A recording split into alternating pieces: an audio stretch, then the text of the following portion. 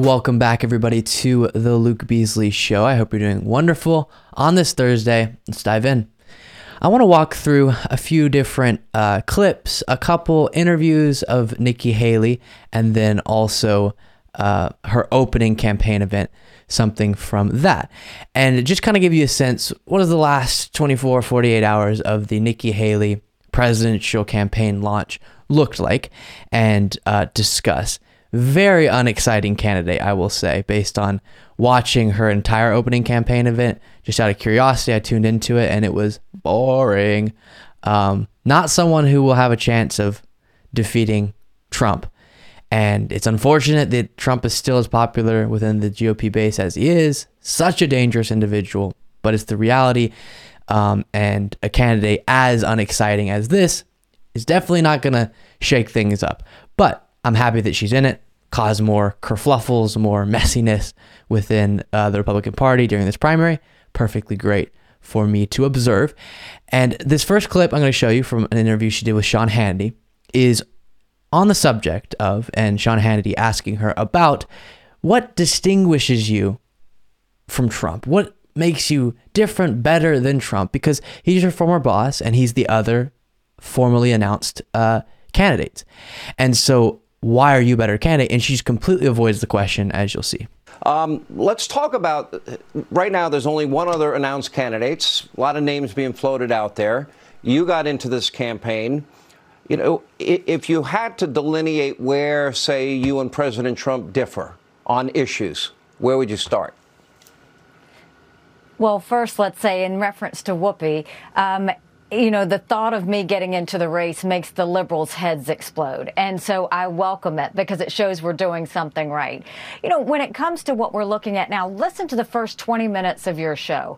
Look at everything that's wrong in this country and tell me we don't need new leadership. But the difference is we need new generational leadership. We have to leave the status quo. We have to leave this chaos behind. And we've got to start talking about the future. You need a Washington outsider that's going to come in and say, yes, I understand that families are having to pay more to make their grocery bill. I understand that they are worried about their children who may never get back from. So then she goes on longer, but the only thing I heard there was she's of a younger generation. Okay, but specifically, where do you differ? Why are you on policy better? Which I don't think Nikki Haley actually stands for a lot of policy genuinely. I think she kind of fits into what what she sees as beneficial for political purposes, and just the Republican Party generally. Trump is this way too, does not talk about policy very often at all. And it's so much more about the culture war stuff and all these different policy-free discussions. But then she goes on, doesn't answer the question, and then we'll skip forward in this interview to when Sean Hannity asks a follow-up question. Because anybody that is looking or seeking a nomination, you're going to be comparing and contrasting your policy positions, your views, what direction you want to take the country with your competitors. Right now, there's former President Trump is the only other candidate for the nomination. We expect many others, maybe even Mike Pompeo, who was on earlier in the program today. Where do you see, if you see, policy differences beyond what you mentioned, which are generational differences? What specific policy areas would you say part with Donald Trump? What I am saying is I don't kick sideways. I'm kicking forward. Joe Biden is the president. He's the one I'm running against. And what I'm saying is you don't have to be 80 years old. So, but no, you would have to get the nomination from the Republican Party, and then you would be able to run against Biden. So you do have to explain why you're better than Trump, which there are a million reasons Trump is horrible. But she's not going to go after those things because she's trying to play this everyone can like me within the Republican Party game. to be president. We don't need to have these same people going back again. We need something new. We need a new generation of fighters. We need people that understand where the American, your average American, is coming from, and we shouldn't be afraid to fight for that. And that's what I'm willing to do. I'm not going to kick sideways. I don't have time for that. That's not my focus. I'm kicking forward. It's all about kicking or not, explaining why you're the best candidate and why the other candidates are not as good of a candidate as you are within the party that you're trying to get the nomination of is definitely important. So see how this strategy goes, I guess I would say. Then Sean Hannity asks her about the part of her message that she's put out there, that she is going to win the popular vote if she gets the nomination. Are you saying that the reason Republicans lost the popular vote, I mean, we have an electoral college vote system for the very reason that big cities like New York and big cities in New Jersey and Chicago and Los Angeles and San Francisco won't be deciding presidential elections. Are you saying that if you are the nominee, you believe you can win the popular vote outright?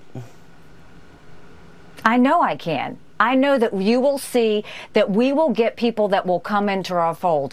Our goal is not, we are not about compromises. We are not about changing who we are. We're about fighting boldly for what we believe, but convincing our opponents to be with us. And are you saying that she is really good at saying words without saying anything at all of substance?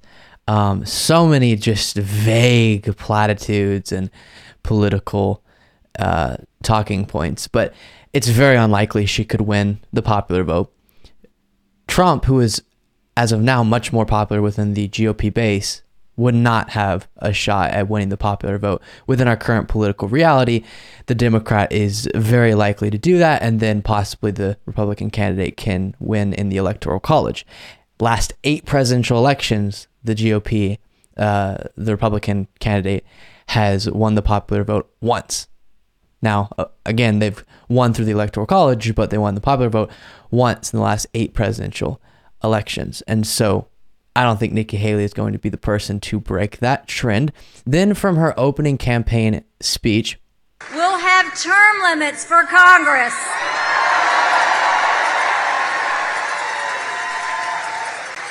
And mandatory mental competency tests for politicians over 75 years old. We'll have term. So if you were to have, I don't support that, but if you were to have such a test, you would have to just say everyone has to take the same test. But that is way too kind of hard to manage and regulate and decide on. Who gets to decide which questions, who gets to decide how good you have to do on the test. And I think if someone's incompetent, we just shouldn't vote them in. Instead of, we vote, but then if we find out on this test they're not competent enough, then they're ousted. I don't think that's a great idea at all. And then you get to Fox and Friends asking her, do you think Trump would pass this competency test? How would Donald Trump do on the competency test if at 76 years old? You know, I think he did great the last time he did it. I have no reason to think he wouldn't do well this time, but I do think we need it, and it's across the board. I don't think it's for president. I think you look at Congress. Look at all the members of Congress. You have to start doing this for elected officials. When people send someone to Washington, they need to know they're at the top of their game. That's why I think those competency tests are important. How would Donald Trump do on the... So I guess what she's referring to, and you know where this is going, as far as him doing well on a past competency test, is this moment, as he so elegantly explained while he was president. So they were saying all these different things. It was going all over. Whichever stuck. None of it stuck, fortunately. But one of the reasons it didn't is that I took a test.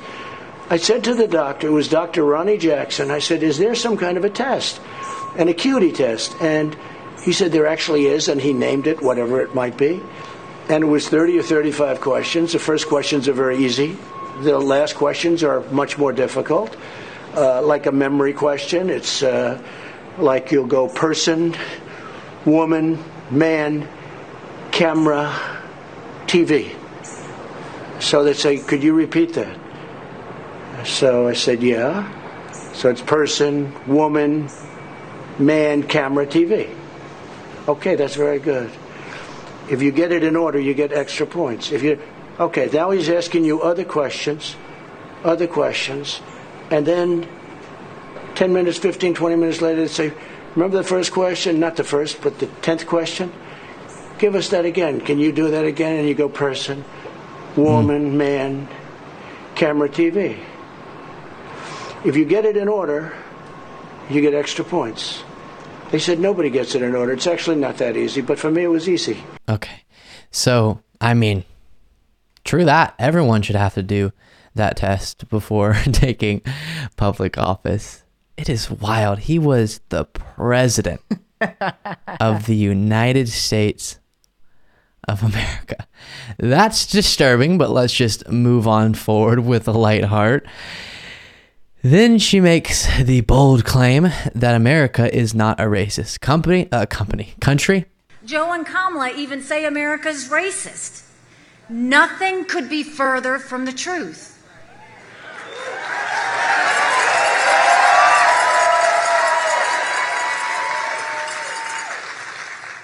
The American people know better. My immigrant parents know better. And take it from me, the first minority female governor in history, America is not a racist country.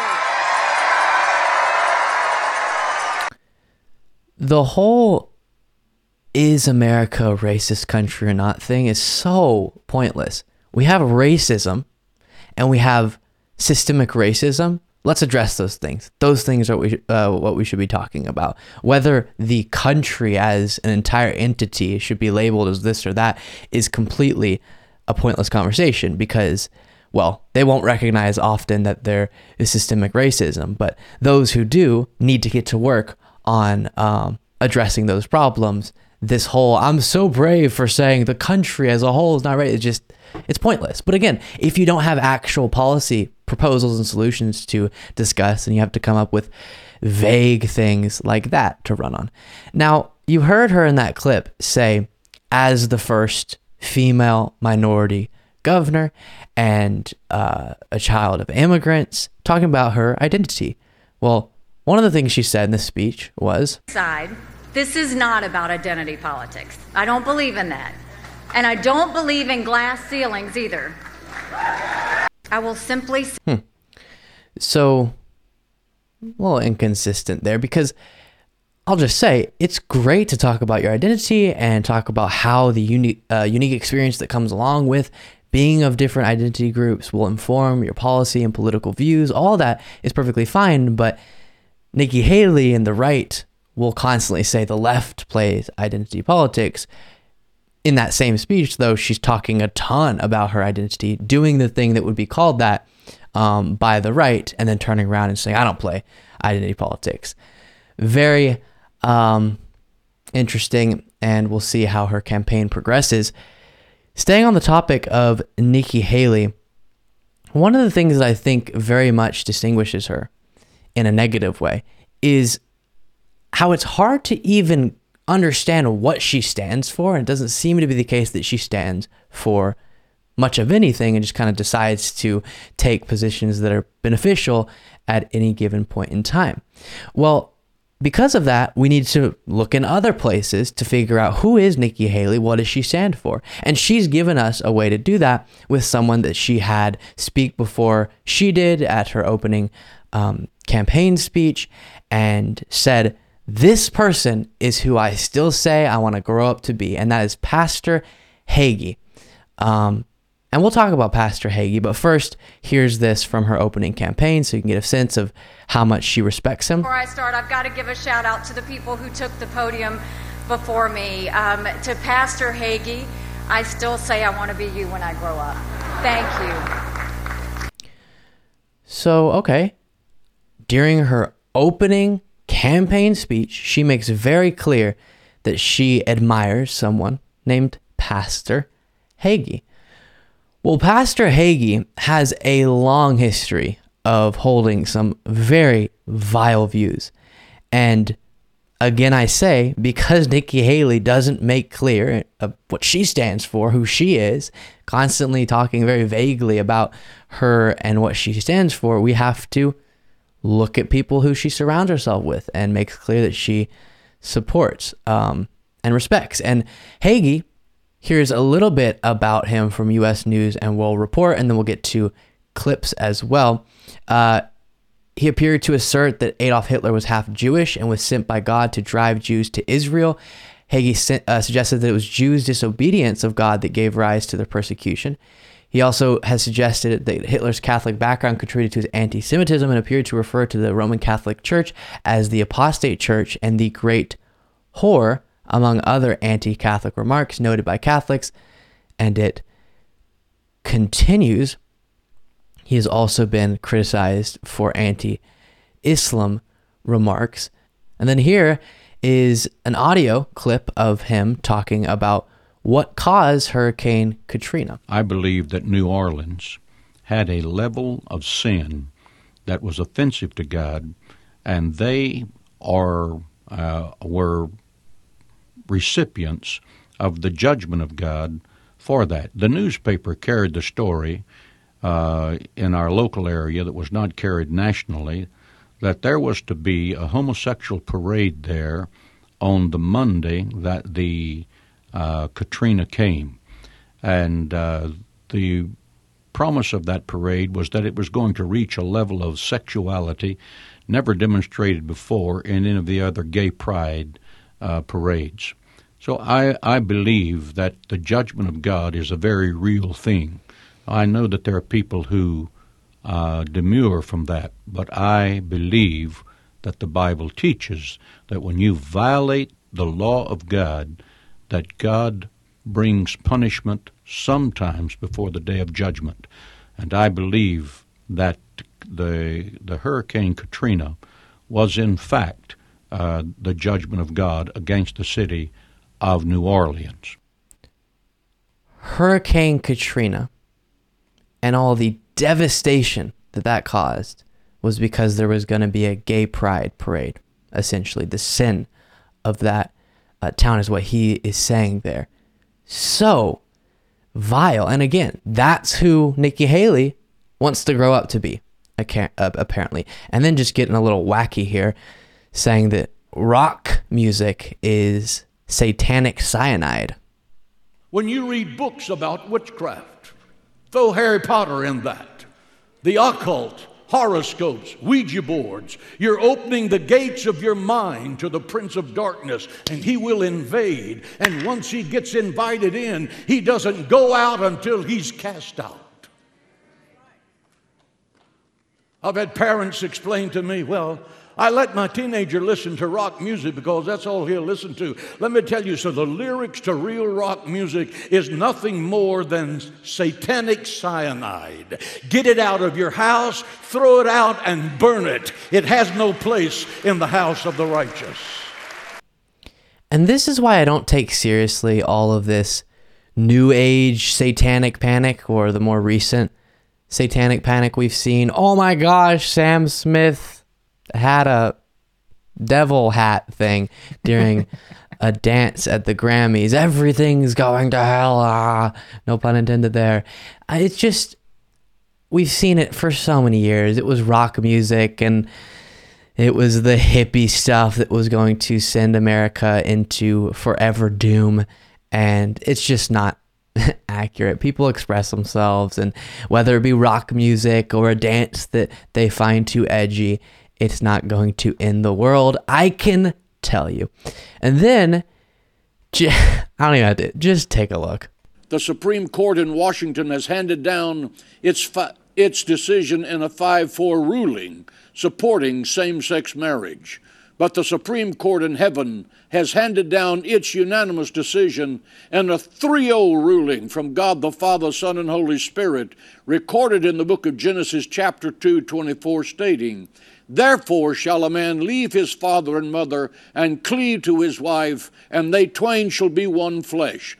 Marriage is exclusively between a man and a woman. Same-sex marriage will never be accepted in heaven as legitimate, so says God Almighty. This Supreme Court has made America the new Sodom and Gomorrah. God will have to judge America, or he's going to have to apologize to Sodom and Gomorrah. So in case you're not familiar, Sodom and Gomorrah were two cities as described in the Bible, in the book of Genesis, that got destroyed by sulfur and fire for being too sinful. So he's saying that should happen to the United States because gay marriage was legalized. Because God forbid two people who love each other get married in a country that has a secular government. Now, Nikki Haley has decided she's going to present herself in a way that gives us very little to understand who she is. So I'm going to make the decision to in part judge her based on who she publicly gives respect to, who she publicly associates with, and that is not making her look good at all. Well, video has come out of now Republican presidential candidate Nikki Haley talking about mostly what we're going to look at is the Confederacy, the Confederate flag, in a 2010 interview. And she became governor in 2011, so this is likely kind of a campaign type interview with a neo-Confederate group. And she's getting asked about the Confederate flag and a number of different things, and has very incorrect, wrong answers. We'll start here with this. Wiley and his loonies are trying to exploit since 2000. I mean, I think I'm the perfect person to do the boycott because as a minority female, I'm going to go and talk to them. And I'm going to go and let them know that every state has their traditions and every state has certain things that they hold as part of their heritage. But why would you want to celebrate that part of your heritage? When putting a flag up, you're celebrating in a sense, or honoring in a sense, whatever that flag represents. And celebrating the Confederacy is celebrating the movement, the entity that was attempting to keep slavery. And so often the response instantly is, no, it's about so much more than that. Southern history and Southern heritage. And, the Civil War wasn't just about slavery. It was about the economy. The economy, how though? What specifically was necessary to the economic reality they felt to the point where they would fight for the economy? Slavery, owning people in the most dehumanizing way imaginable, treating people. And so trying to make this, it's about our Southern pride, and is just so disingenuous and so enraging. And we can recognize and learn history without celebrating it. Very different things. Putting up a flag is celebrating, is honoring that part of our past, which is completely a wrong thing to do. Then she says, states have the right to secede. Do you believe that the states of the United States have the right to secede from the Union? I think that they do. I mean, the Constitution says that. If it became an issue where the state of South Carolina needed to secede from the Union, will you support it? I'm one of those people that doesn't think it's going to get to that point. And let me tell you why. While we are seeing all of this federal intrusion come into our states, the way I will handle it is... Okay, so yes, but she doesn't think that is necessary. The Constitution does not say that. And then more on the Confederate flag. On jobs and our economy and our education, for those groups that come in and say they have issues with the Confederate flag, I will work to talk to them about it. I will work and talk to them about the heritage and how this is not something that is racist. This is something that is a tradition that people feel proud of, and let them know that we want their business in this state. And so again, what is it about what the Confederate flag represents that you are proud of, and why is that so important that you also are then celebrating and honoring what the Confederacy stood for and what they did, which was fight to keep slavery in place? I want a clear, concise answer on that. Then she says, we could have a Confederate History Month like we have a Black History Month. Would you support a Confederate History Month in this state? I mean, yes, it's part of a traditional, it's part of tradition. And so when you look at that, if you have the same as you have Black History Month and you have Confederate History Month and all of those, as long as it's done where it is in a positive way and not in a negative way, and it doesn't go to harm anyone, and it goes. So making it about history is so disingenuous. As I said, difference between recognizing and celebrating parts of history. Big difference. I really don't like when people act like they don't get that distinction, because yes, we should learn about the Confederacy so that doesn't happen in the future, just like how we should learn about Hitler without putting up statues to Hitler, like we should learn about Nazi Germany without having swastikas out in public. And not understanding that distinction is incredibly dishonest in my mind, or just deeply, deeply illogical. And then saying, Black History Month, Confederate History Month, that again is putting the Confederacy in the same box as celebratory things. Let's celebrate and honor the history of Black Americans. That's what Black History Month is about. Why would we do that same thing for Confederate history? Learn, don't celebrate. And so many of these things that are fought for are in the category of celebrate. And then take a look at her take on what the Civil War was about. What's your belief about the reason the Civil War was fought? I mean, again, I think that as we look in government, as we watch government, you have different sides, and I think that you see passions on different sides, and I don't think anyone does anything out of hate. We'll continue with this clip, but is she really trying to both sides the Civil War? You have different views on different sides. You have the anti-slavery, the pro-slavery, just kind of two different sides of a coin. I think what they do is they do things out of tradition and out of beliefs of what they believe is right. I think you had one side of the Civil War that was fighting for tradition, and I think you had another side of the Civil War that was fighting for change. At the end of the day, what I think we need to remember is that, everyone is supposed to have their rights. Everyone's supposed to be free. Everyone's supposed to have the same freedoms as anyone else. So, I think it was tradition versus change is the way I see it. Tradition versus change on what? On individual rights and liberty of people. So she's right that everyone should have rights and their lives should be protected. But I don't know if summarizing the Civil War as a fight for change versus a fight for tradition is exactly the most accurate way to say it. And it's not this, you have people just trying to fight for their tradition, and it's one side and you got the other side. It's fighting for change. It's kind of two different situations going on there. Really, really wild. And then just to kind of wrap this up for no reason at all, she also bragged about not supporting seatbelt mandates. And anybody in the House or Senate can tell you I do not support mandates. Whether it's seatbelt, whether it's helmet, whether it's anything, I've never voted for it. I've actually fought against it. I even missed, how did I miss that? Also not helmets.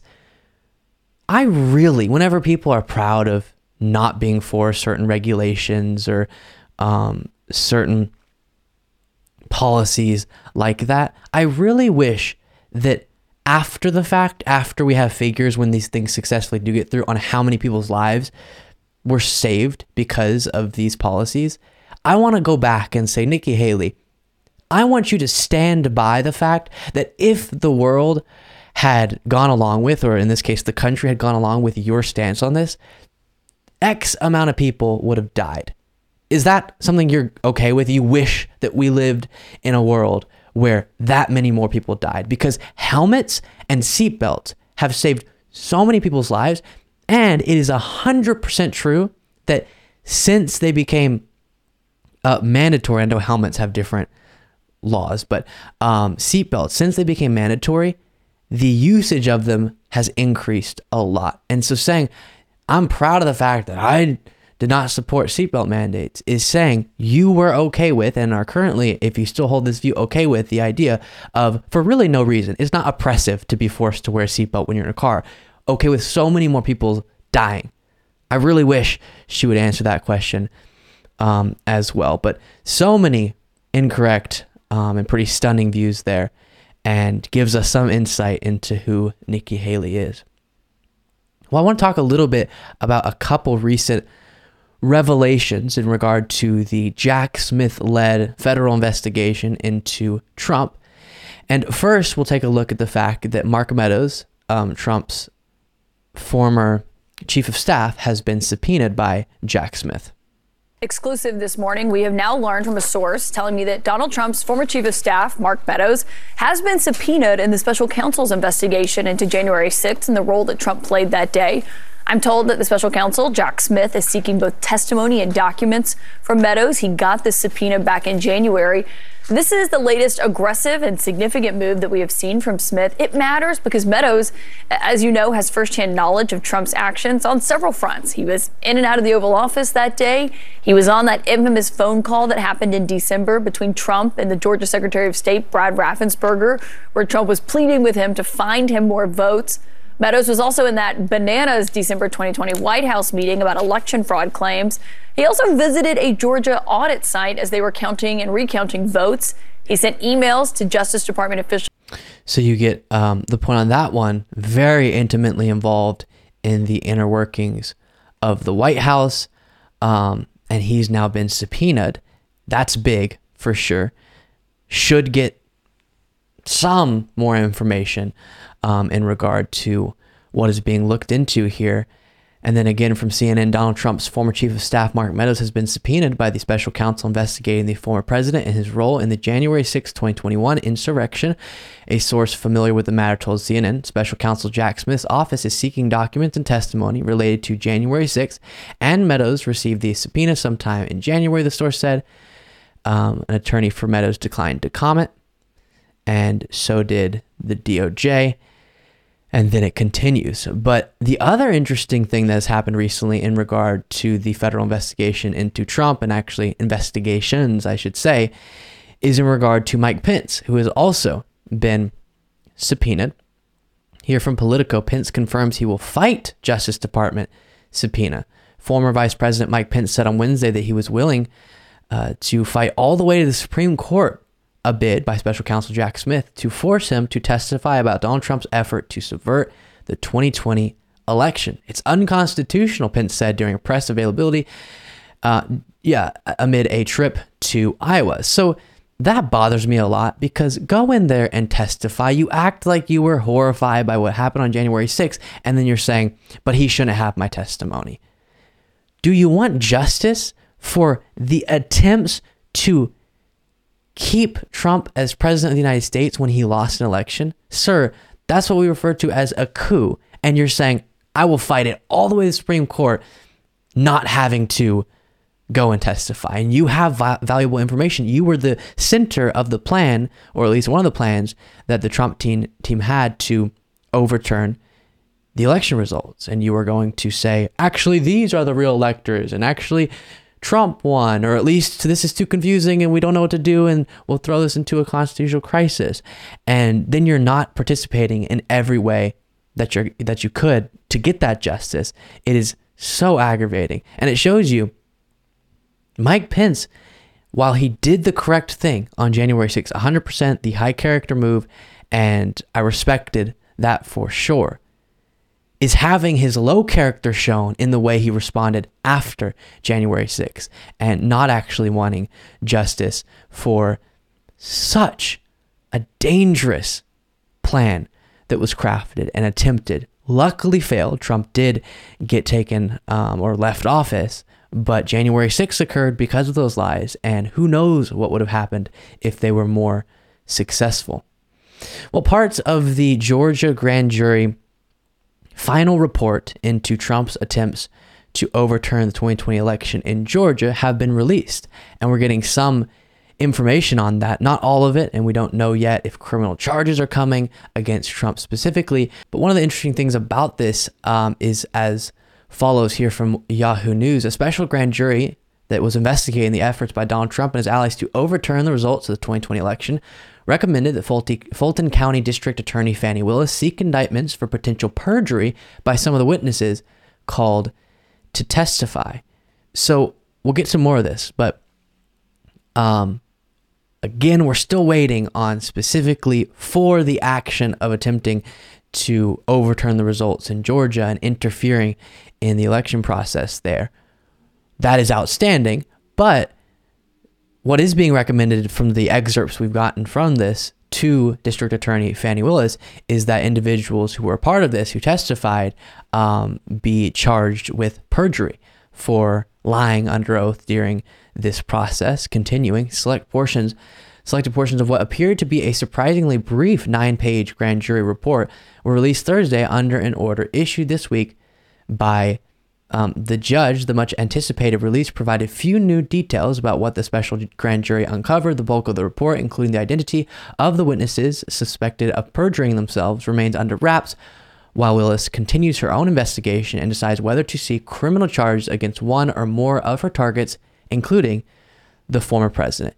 And we'll get to here looking at the actual report itself, and I'll highlight one of the interesting aspects in addition to the recommendations of prosecution on perjury.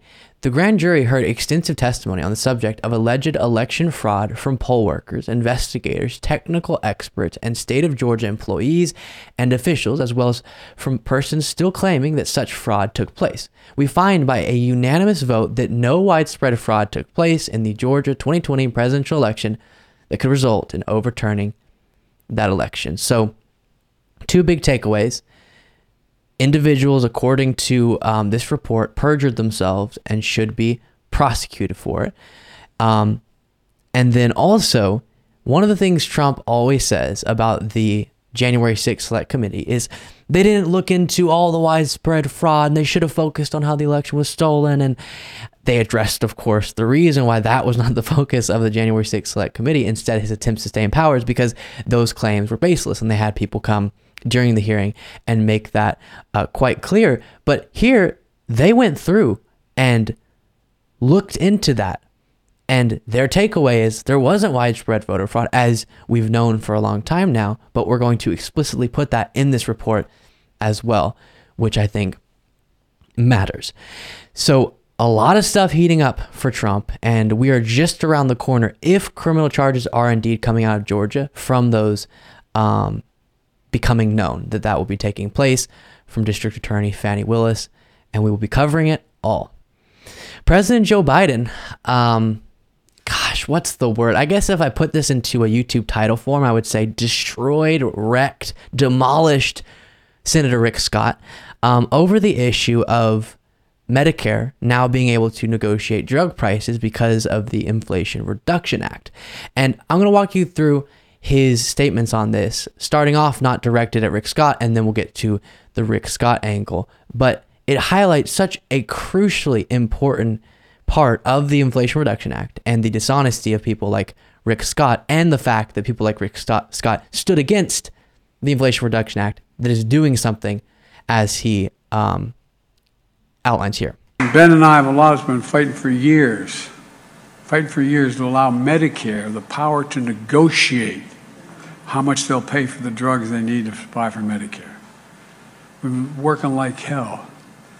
We finally beat pharma.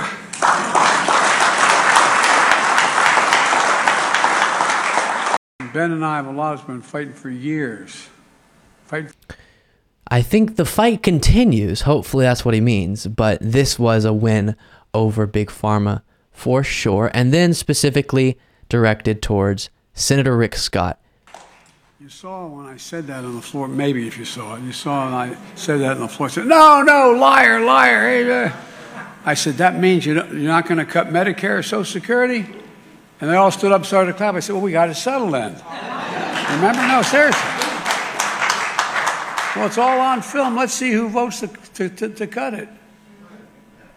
Look, and here's Rick Scott's response to this. He says that because I'm cutting prescription drug costs. That means I'm cutting Medicare. Where's he been? I think he's a little confused. So Rick Scott is confused indeed. And before I go through once again why Rick Scott on the issue of Medicare negotiating prescription drug costs and Rick Scott using that to say that actually it's the Democrats who are cutting Medicare, let me give you an example of him telling this lie. By the way, the Democrats just cut $280 billion out of Medicare back in September. All right, and every Democrat voted for it. Joe Biden signed it. So, this is just political gotcha up here. But look, I am going to focus on representing my state. There's a lot of Medicare recipients, Social Security recipients, and I'm going to do everything I can to preserve those programs. Well, I mean, when I come across Rick Scott, first word that comes to mind is likable. That is a likable guy right there. So what is he talking about? The figure that he's referring to, $200 billion, is the projected amount that will be saved because Medicare is going to negotiate drug prices. So Big Pharma won't be able to won't be able to price gouge us as much as they have been. They still will price gouge us, but not as much because of this part of the Inflation Reduction Act. And Rick Scott is saying because we're not going to have to spend as much money as a government and thus as taxpayers, that's actually the Democrats cutting Medicare, which when you say cutting Medicare, no one thinks, oh, you mean like cutting the expenses in a way that won't decrease benefits, but will save us money. No, it brings the image to mind of cutting the benefits, right? That's not what's happening. That is so dishonest. So he's, with the tone of voice that he's putting forward, making clear what he's referring to is something he's against. So and in his, voting record as well. So make clear to the American people, you prefer they pay $200 XYZ billion more, at least Medicare recipients, for no reason, just because you don't want Medicare to be able to negotiate drug prices and instead want that money to go in the pockets of Big Pharma and their profits. Say that explicitly. No, instead it has to be, actually, it's the Democrats cutting Medicare and I'm not the bad guy for proposing the plan that explicitly says all federal programs should sunset every 5 years, which would put into jeopardy Medicare and Social Security. It's actually the Democrats who are bad for saving all of us money without cutting benefits. Truly despicable, I tell you. Let me get the camera. There we go. End of segment. You guys have to see this interview. We're going through all the interviews I did with Trump supporters at the South Carolina Trump event. Ben and I traveled to. It was bonkers as ever. Absolutely. Yeah. And the individual I'm about to show you, you've seen one clip from him in a past segment. This one is so wild. He believes that January 6th was actually an inside job, meaning it was actually the Democrats who coordinated Antifa and the FBI and whoever else, BLM, CIA, I don't know, all these different entities to attack the Capitol, but make it look like Trump supporters because, and yes, podcast listeners are purposely being silent. I don't know why. I don't know. And take a look at this and then we will discuss. So you brought up January 6th in within the context of Nancy Pelosi, her son. What do you think? Because I've heard a number of different takes on this. If not the official narrative that we all saw, meaning Trump supporters angry about the statements Trump was making attacking the Capitol, what do you think happened? What was Nancy Pelosi coordinating or something? Well, I've definitely investigated the situation. I was there. There were buses that came in, and all one has to do is take pictures of those tags on those buses, go to those bus companies, and track who paid for them. You were there where? At Jan 6. Yeah. In the Capitol? I was not on the lawn. The day before, when Enrique, a member of the Proud Boys, was busted in the airport with plastic magazines that they retailed to try to make money for their cause, I knew that the mayor and something was going on. So take a quick pause. The FBI hasn't knocked on my door yet, but I was smart enough to turn around and get back. Antifa was paid. FBI was involved in instigating and breaking windows. And we will find that out soon as well. I do believe the FBI and Nancy Pelosi and the Capitol Police set that up. Wait. Let's walk back. I got to get clear on this. So you're saying the violence that occurred, that definitely happened. You agree? Oh, that definitely happened, but I'm not that's telling crimes, you that's right? MAGA. That wasn't MAGA. So the assaulting of police officers that was FBI agents, that was paid Antifa, maybe some BLM mixed in, but these are paid thugs that have been paid by George Soros. The FBI was attacking the Capitol Police? And it was a setup. So, what I just cannot get my head around there is all of it. But what's particularly wild about those types of theories is I get that not everyone bases their views on evidence and things that can be proven and all that, of course. But even if I were to go into conspiracy world and say, I'm just going to craft a story that feels better within my head, right? Okay, there's not evidence that Nancy Pelosi coordinated with the FBI and all that, but I don't want to believe that MAGA, the movement I'm a part of, stormed the Capitol, tried to prevent the lawful election process, all based on lies. So I'm going to come up with a different story. Why come up with a story that, even if it were true, just would not make any sense? Even if you had evidence, that would be such an odd and implausible series of events. Because, and by the way, we have one more clip I want to show to round this out, but quickly this, why would Nancy Pelosi coordinate with the FBI to attack the Capitol Police, to attack Nancy Pelosi, who had her life threatened, all for what? And before I speculate about some of the reasons as to why that might be, you remember this moment when I asked that same question to someone else who believed January 6th was Nancy Pelosi and the Democrats doing? If their goal was to get Trump out of office, and the certification was what was going on during January 6th, meaning they were doing the process to get Trump out of office, right? Certifying Biden's win, then causing January 6th would be the opposite of what they would want, because it interfered with the certification, right? I didn't get that last part. The actions of January 6th actually interfered with the certification. So doesn't it kind of not make sense that the Democrats would have instigated January 6th if that got in the way of the certification, which they wanted, because that was going to cause Biden to become president?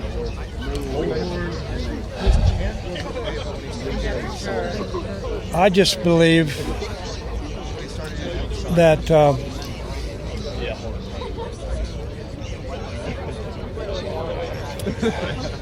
I don't know.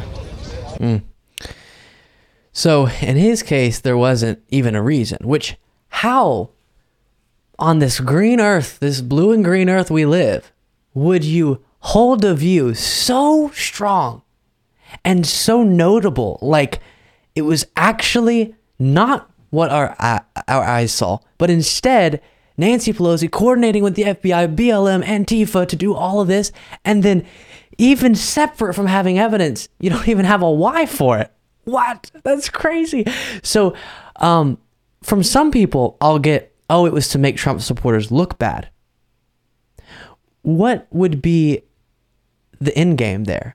We do what would have been one of the largest conspiracies and the most pulled off events in political history, making it look like a bunch of Trump supporters who had a history of being Trump supporters doing violent acts, following lies that Trump had been telling this entire time.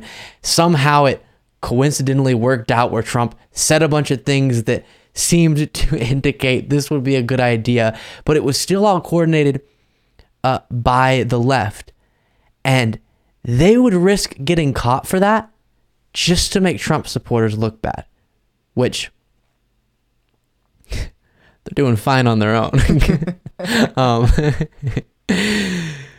Yeah, so I don't know, Ben. You got anything? You got any answers? No.